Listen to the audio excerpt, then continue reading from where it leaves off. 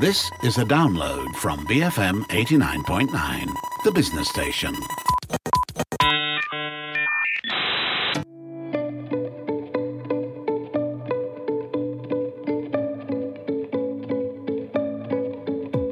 Good morning, this is Rhea Liu, and you're listening to Her Vantage. In this way, we speak to women of influence and leadership. We talk about wellness. So the global health and wellness food industry has seen a boom in recent years, with analysts projecting CAGR growth of 4.9 to 9.2% from 2020 to 2027.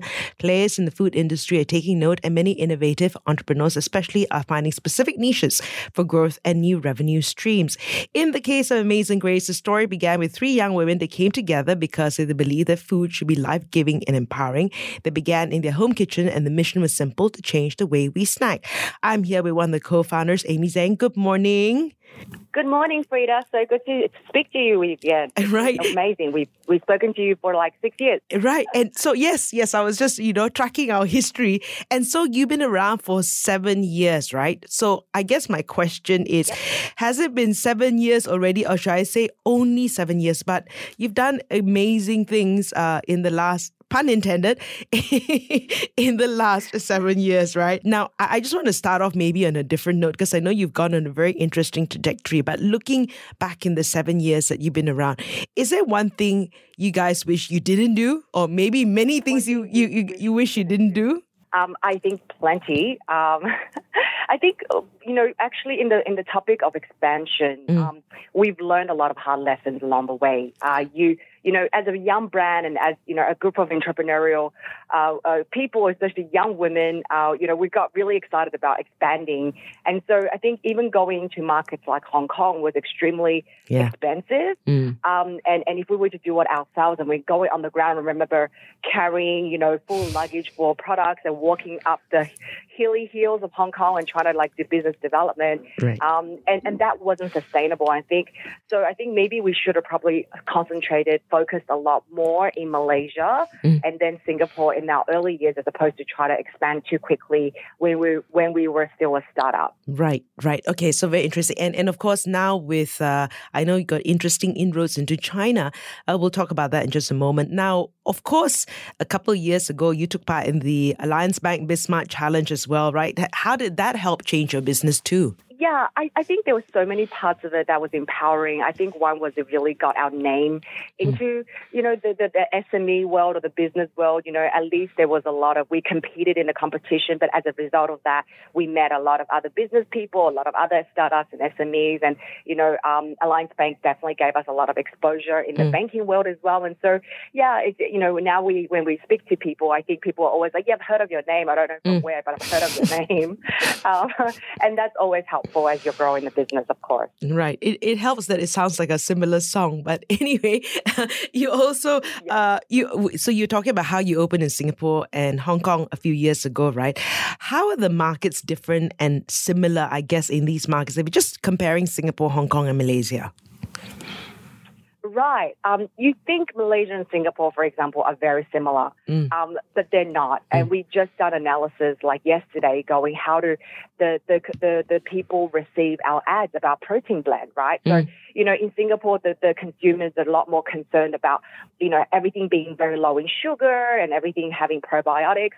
And in Malaysia, the same product, people really are receptive to plant protein, right? They're not as engaged by the low sugar and the probiotics USP.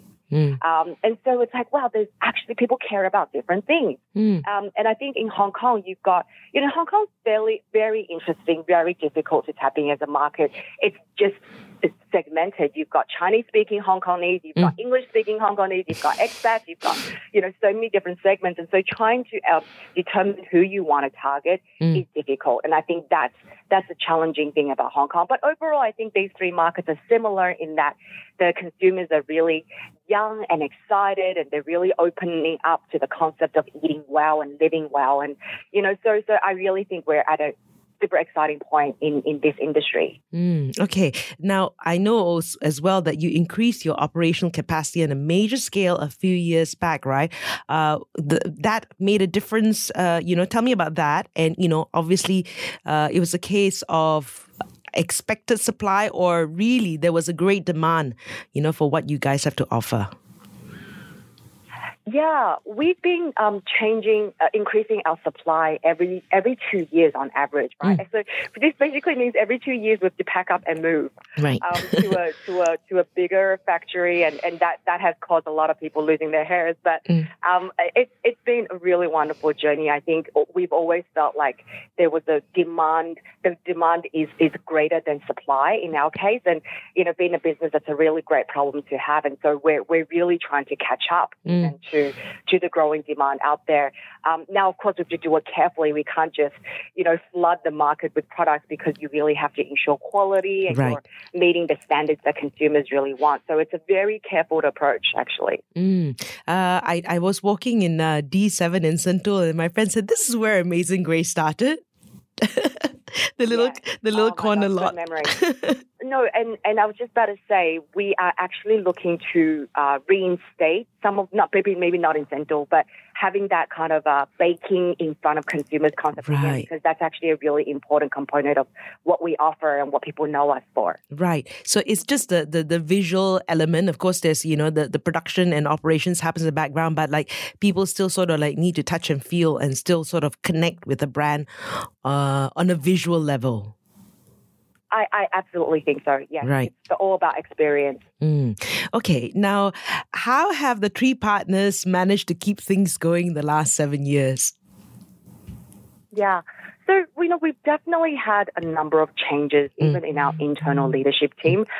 Currently, we are a team of we're nearly hitting 300 people. From a team that just started with 3 ladies and, working in our home kitchen, like most, I guess, SMEs that starts with food. You start in your home kitchen. Right. And I think with nearly 300 people, we're kind of like, it's really professionalized. We've got managers and leadership across all different levels. And so it's really just not the 3 of us anymore. In fact, we need to play a much smaller role and let other people shine. Right. So one of the major initiatives going forward is how do we combine the existing startup entrepreneurial spirit with industry experience coming from external side, and then that can create this synergy which will really power up the business. Right. So that's 3 to 300. Wow, that's major in 7 years, right? And when we talk about the pandemic, right, and of course you increasing your operational capacity and all that, but even just during the whole pandemic, right, which is still ongoing, were there any panic moments when it first hit us? Oh, definitely. I think we lost a lot of sleep. I mean, as a young business, we've never seen something like this. Like suddenly the government is saying there's a shutdown. There's a lot of business don't like uncertainty. That's a big thing businesses try to mitigate, which is uncertainty. And so we had no idea whether we could still function. How is our people going to feel? And are people still going to be buying healthy products? But I think very quickly we saw that there was a huge uplift in people's demand for health food, because the whole pandemic really hit home the message that your health is everything. Your health is wealth. Even as we're finishing Chinese New Year, like there's no greater wealth in your life than your state of your health. Okay. Are you still, largely in granola, or are you, coming up with new products? Yeah, the vision from the beginning, even though I haven't, I guess, communicated it very well, is it's all around providing for the consumer's life. Right? It's not just their mornings. It's, whenever they're walking around, and Frida, in your own life as you're going, from workouts to home, to work, to social life, you probably find you have all these needs for healthier products, or, it could be through your cooking, it could be through your breakfast, it could be your snacks, and even, the life of your family. And so for us, we've always thought about that individual as the center of what we're trying to provide for. Right. So the granola was just the beginning of us saying, okay, well, how do we provide a better breakfast? And then we moved into snacks, and now we're looking at hot food and meal replacements and personalized nutrition and even kits. Right. Okay, so it's really evolved since 7 years ago. Now we're going to talk about your foray into China in just a moment. I'm here with Amy Zhang from Amazin Grace. Stay tuned, BFM 89.9.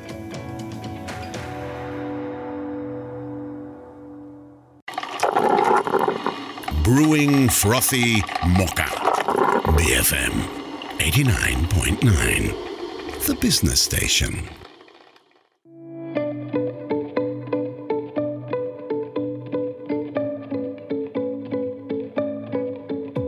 Good morning, this is Frida Liu. If you've just joined us, of course, this is Her Vantage, where we speak to women of influence and leadership. I'm here with Amazin. I haven't spoken to her in a while. Of course, Amy is from Amazin Grace, and they have, done a lot in the last 7 years. Malaysia, Singapore, Hong Kong, and of course, now into China.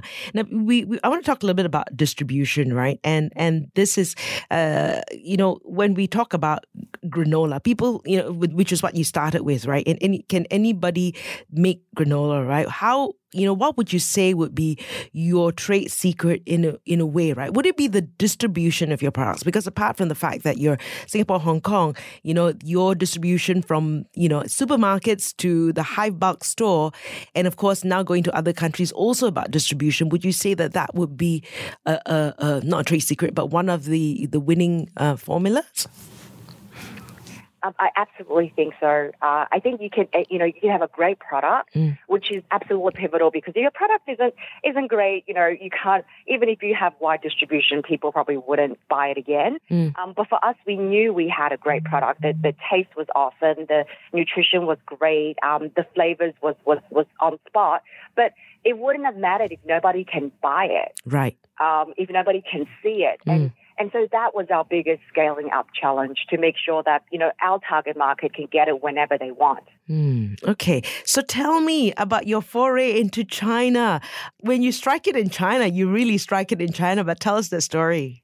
Yeah, so it's still very, very early stages.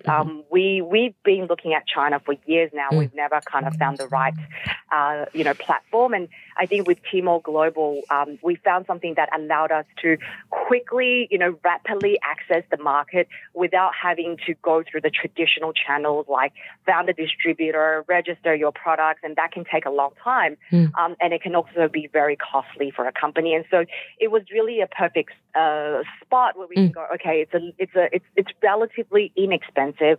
We can get into the Chinese market quickly, and we can control our marketing and our language and work with a partner. So we do have a partner in China that's, an agency that's helping us do the daily campaigns and monitoring. But really, they've helped us to brand Amazin Grace the way that we want to be branded. Right. Which is really, really important, because if you work through a distributor, or if you work through a local agent there, you're not going to have much control of that. Right. So you wouldn't say China is the first export market, right? Because you've gone to Singapore and Hong Kong, or do you view it differently? It's probably the second largest market after Singapore, which isn't a large market, but that we're actually wanting to do it ourselves. Right. So there's a difference between, for most FMCG companies like us, they will appoint distributors in new markets, and the distributors will do most of the work. But for us, we started off in Malaysia, and then we went into Singapore, and it's all through our own team. So we set up our own distribution team, and knocked on the doors of all the retailers, on the corporates, on the hotels, and the F&Bs. And with all the new markets that we've been going to so far, like Korea, Taiwan, Brunei, Maldives, the Philippines, we have a distributor there. Right. With China this time, we're going in there ourselves. So we have an appointed distributor. We're like, this is an important enough market for us, a big enough and an exciting enough market for us to give it a go ourselves. Okay. So what about in terms of the products? Did you have to sort of change the products to suit the tastes in China?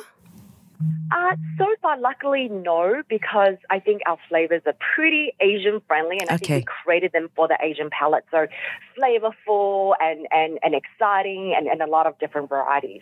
With the Chinese market, we do see that they have probably certain preferences for our certain flavors of ours, as opposed to like others. So, for example, cinnamon is not a popular flavor in China. They like the more blueberry, the fruity flavors,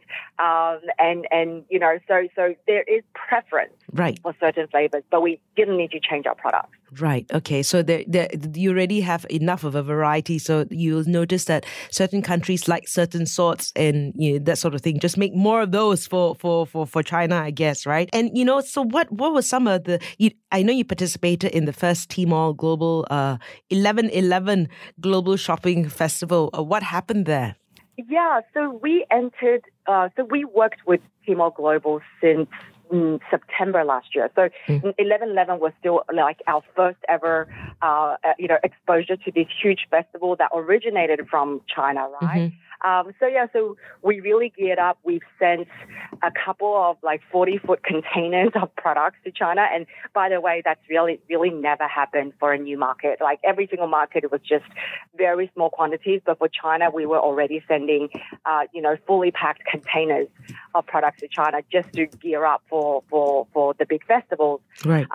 So we worked really closely with our agent and who appointed a lot of live streaming. I think, people in Malaysia probably, we've seen live streaming, but the scale of live streaming in China is completely different. So, I'll just use a comparison. In one to 2 hour live stream, we could sell more granola than we could in Malaysia for the whole month. Oh, wow. Yes. Were you expecting that, or were you like, it's a good surprise, but were you expecting those numbers? You always hear these numbers from China, but you never quite believed it until it happened to you. Right. Okay. So I was like, well, I always didn't. I was like, why would anyone, buy things over live stream? And it's like, no, this has actually been the biggest game changer for us on Tmall Global, which is working with live streamers. And I've heard stats from people before that generally China is about 3 to 5 years in advance to the e-commerce and the online scene in Malaysia or in Southeast Asia. And so everything there is more sophisticated, done on a bigger scale. They've thought about all these different mechanisms to engage consumers, to get your products out there, and there's just a lot more competition as well. So as much as it is a bigger market, it is also, you have to do better. You can't just be average. Right. You do have to stand out, and it is going to be harder. And obviously you had to change the product packaging information to suit China? Not with Tmall Global. So that's why we were able to do that very quickly, because Tmall Global is a B2C platform for cross-border products. So there's all these brands who are not even found in China yet. You can't buy their products locally in China, but you can get it on Tmall Global. So that's why it's an accelerated, step. And I think a lot of brands do it because they think that's the, stepping stone to potentially getting their products into China. Okay. So, if I'm not mistaken, your parents are from China. Yes, they're Shanghainese. I was born in Shanghai myself. Right. So in a way, it's going home. It really is. It really is. And it's exciting for me from a personal level because I've always thought about how do we make Chinese diet more healthy? I mean, it's not, I grew up eating a lot of fried donut for breakfast. Yes. And it's just a lot of fried food and carby food. And I was like, I think it's a good time for people to have greater exposure to a better diet. So this has been a personal journey as well as a professional one. Right. Okay. And I guess, are you planning to enter the European US market? And, if yes, what platforms would you use? Yeah, so we've actually started going to Amazon in the US. And that's our way of testing the US market. I think we are still excited about the North American market, but we really need to figure out logistics. And that's what you probably heard from a lot of business people about how the cost of logistics has gone up by 5 to 10x over the last, year alone. So we really have to figure that one out. So I think strategically from the vantage point of being a Malaysian, brand, it is much easier for us to go into China because of the distance and accessibility than for us to go all the way to Europe or North America. Right. So it's just from a strategic point of view that, you've got a great market, it's close, it's cheaper to get there, and they're really open to new products. Why wouldn't you focus there? Right. Okay. And I guess, a final question, the plans for the rest of 2022. Oh, so many plans. So we're trying to automate some of our processes. As much as we love how we used to bake our granolas and nut mixes and make nut butters, it is getting very, very manual. So the team is excited about automating some processes, but still maintaining the quality. We've just released our protein blend, and so we're trying to get people to really, eat a lot more plant-based food, eat a lot more products that, macronutrients that can empower their lives. So the direction is really to, come up with a lot more personalized nutrition for people and exciting new products that people can really snack on throughout the day and provide for their family. Right. And I'm looking forward to more exciting stories coming up from you. I've been speaking to Amazin from Amazin Grace. You've been listening to Her Vantage and Enterprise, BFM 89.9. Thank you for listening to this podcast. To find more great interviews, go to bfm.my or find us on iTunes. BFM 89.9, the business station.